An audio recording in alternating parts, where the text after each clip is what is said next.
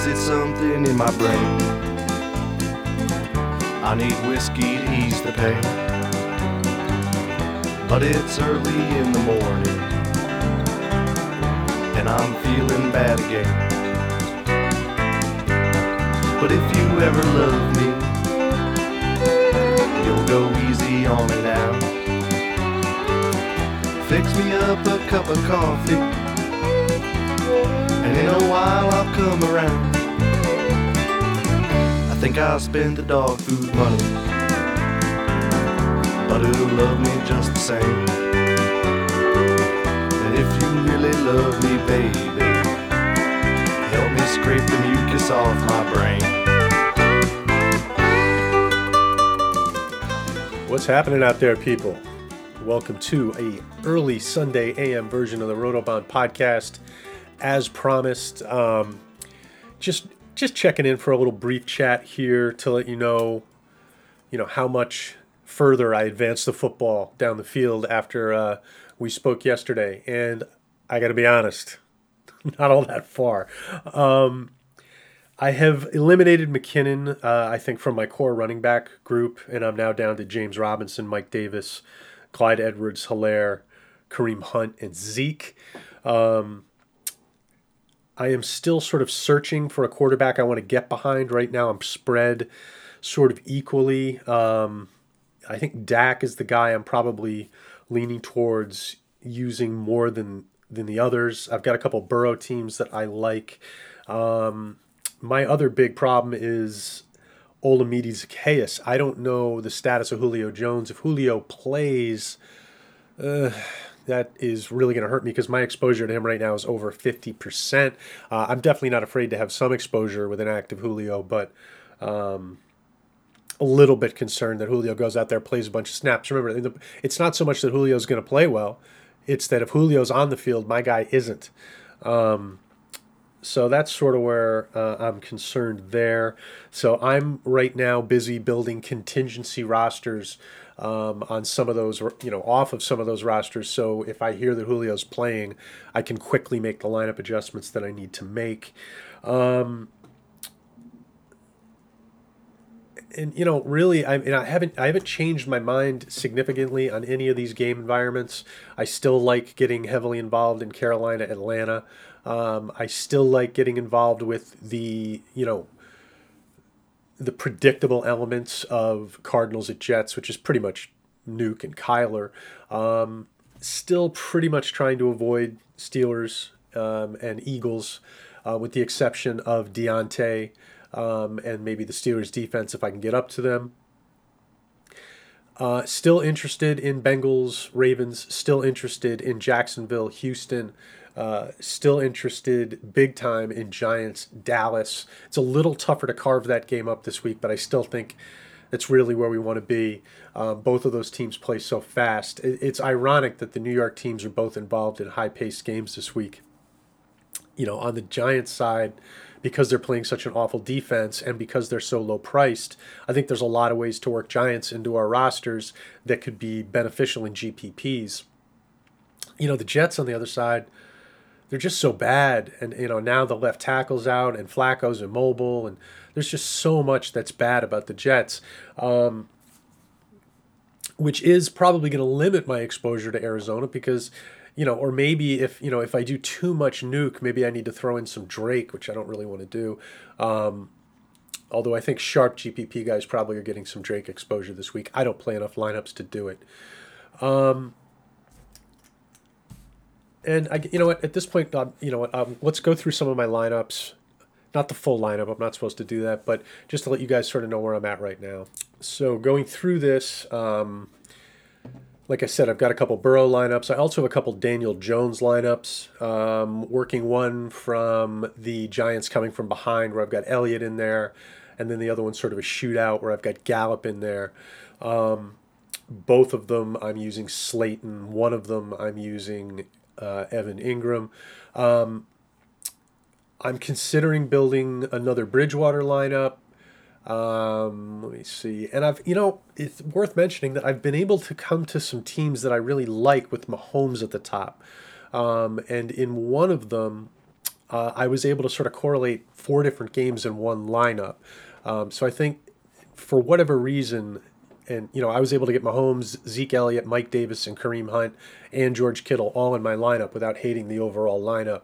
So you might want to try some Mahomes builds if you like Mahomes in this situation. It is one of his better matchups he's had in a while, and it appears that not a lot of people are going to be on him potentially.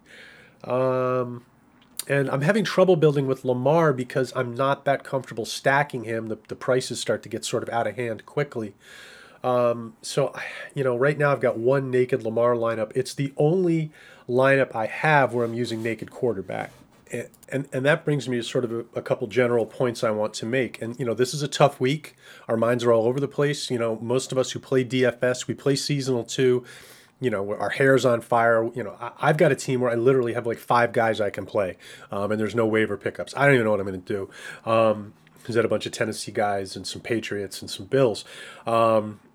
Josh Allen, Diggs, Derrick Henry on the same team. Hey, loving life. But anyway, so this is a week to really, remember our fundamentals, okay? I really think it's a good week. You want to focus, and we always want to do this, but don't forget to focus on teams with a tight distribution of targets or narrow distribution of targets, right? The Panthers this week are a pretty good example. The Vikings are a good example. The Jaguars are an excellent example. So those are, when you're dealing with these guys where the distribution of touches is tight, it's much safer. It's another way really of stacking or correlating. And, as we said on the show the other day, greed is good. We got to stay greedy. Floor plays are not enough. You've got to make sure your play has floor and plenty of ceiling to it as well. We got to remember to stack and don't be afraid, to double stack. If you're making a DAC lineup, don't be afraid to throw Zeke and a receiver and then bring a giant back on the other side. If, when you're looking at a game stack, it's okay to have, 4 out of your 9 players in that game. That can really work on a week like this. So really, I think, this is a week to lean in on correlation. And don't forget, one way to lose our shirt on a week like this is to play in all the volatile tournaments. I don't think this is a week to go put all your entries in the Millie Maker. Look for some of these single entry, smaller field GPPs like the Fair Catch and stuff like that. So, that's sort of where my head is at. I mean, there's a couple guys who are one-offs where I'm, very willing to play them. I'll put Robbie Anderson in a lineup with no correlation. I'll put Nuke in a lineup without correlation. I'll put Deontay in a lineup without correlation. I'll put Kittle in a lineup without correlation. But for the most part, I'm looking to line guys up with my quarterback. And then if I'm playing that game in that way, it makes all the sense in the world to bring back another guy from that game, because the way games hit is when everybody goes off. It's the beauty of putting a large portion of GPP lineups out there, which is sort of what I'm doing this week.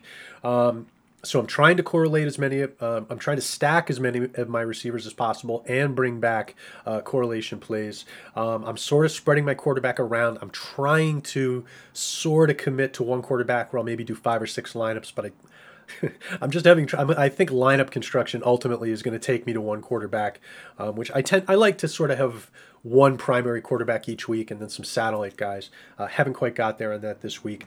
I'm using a lot of Kittle, but I don't think there's any problem if lineup construction, if you can, drop down from Kittle to Kelsey or Andrews or Waller to get one of the, the 5 backs that I like, Zeke, Hunt, CEH, Mike Davis, James Robinson, to get one of those guys in versus another running back, I'm more than willing to come off Kittle and go down to maybe Waller. And again, I'm using Ingram in some stacks. I'm using Hurst in some stacks.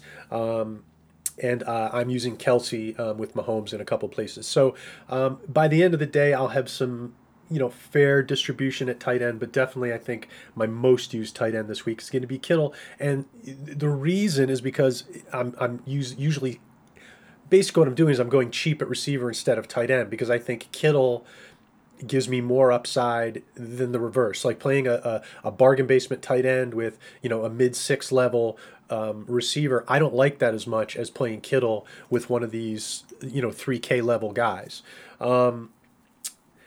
So let me see. I'm just trying to, I apologize, guys. I was hoping I was really going to move a lot from yesterday to today, but I haven't moved that much because my head's been in the rankings and answering some questions and doing other things. But I really do think this is a week, to get your lineups locked in early and then start thinking about all the things you might have to do. If you're like me and you've got a lot of Zacchaeus in there, you need to know what your pivots are going to be if they say Julio is starting, right? And I'm not saying, like I said before, I'm not saying I'm going to kill all those lineups, but if I've got him in 15 of my lineups, I probably want to shave that down to 7 or 8 if I find out that Julio is starting. Let me see. Anything else? Yeah, I think that's about it. Otherwise, I'm just going to start blathering here. So this was a real short pod. Just wanted to give you guys sort of an update, at where I'm at.